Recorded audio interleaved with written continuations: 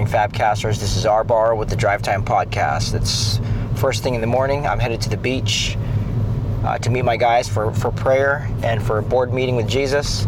But before that, I want to talk about, share my prayer time with my wife this morning. So I had already been on the floor in the kitchen praying at the crack of dawn, and my wife comes out.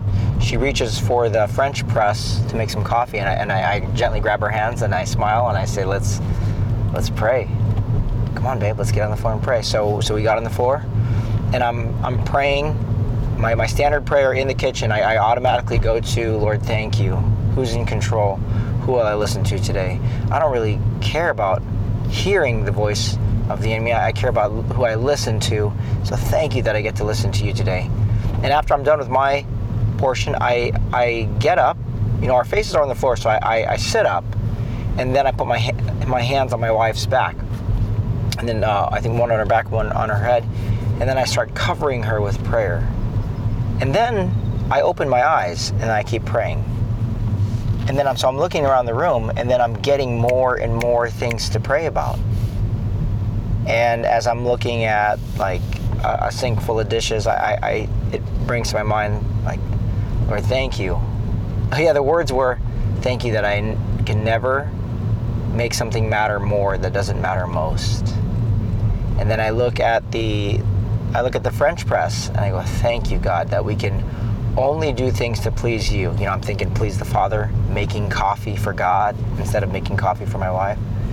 And so I'm looking around the room, and then I look down the hallway and I say, thank you for our children, that we can serve and love our children and not need anything in return, that we could not need anything from them.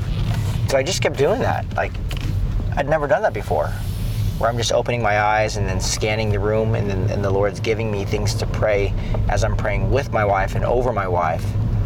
And then I look out the window in the kitchen floor to the heavens, and I say, Lord, this woman here, would you empower her to see all her idols, to renounce and to confess all her, and it was so cool. So that's what I'm going to try again tomorrow.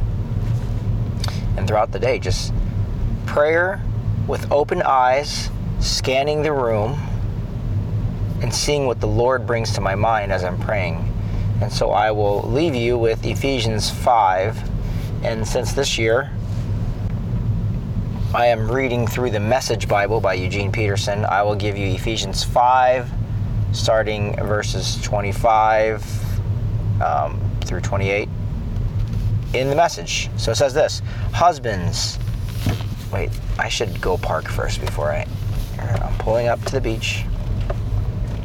Ephesians 5. I want to be safe, you know. Here we go. Sorry, Fabcasters. All right.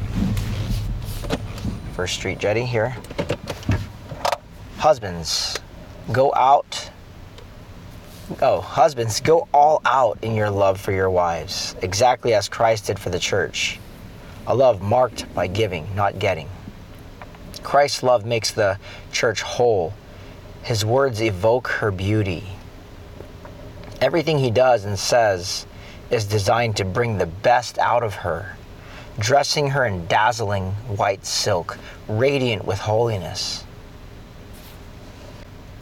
And that is how husbands ought to love their wives. They're really doing themselves a favor, since they're already one in marriage. And that's Ephesians 5:25 through 28 in the Message translation. Fabcasters, I hope you enjoyed this 5-minute little podcast on prayer in marriage. And I pray that you would ask God all day who's in control, and then thank him that he's in control, and that you would tell him, who should I listen to today? And then thank him that you get to listen to him today. All right, be blessed and go forth. Peace.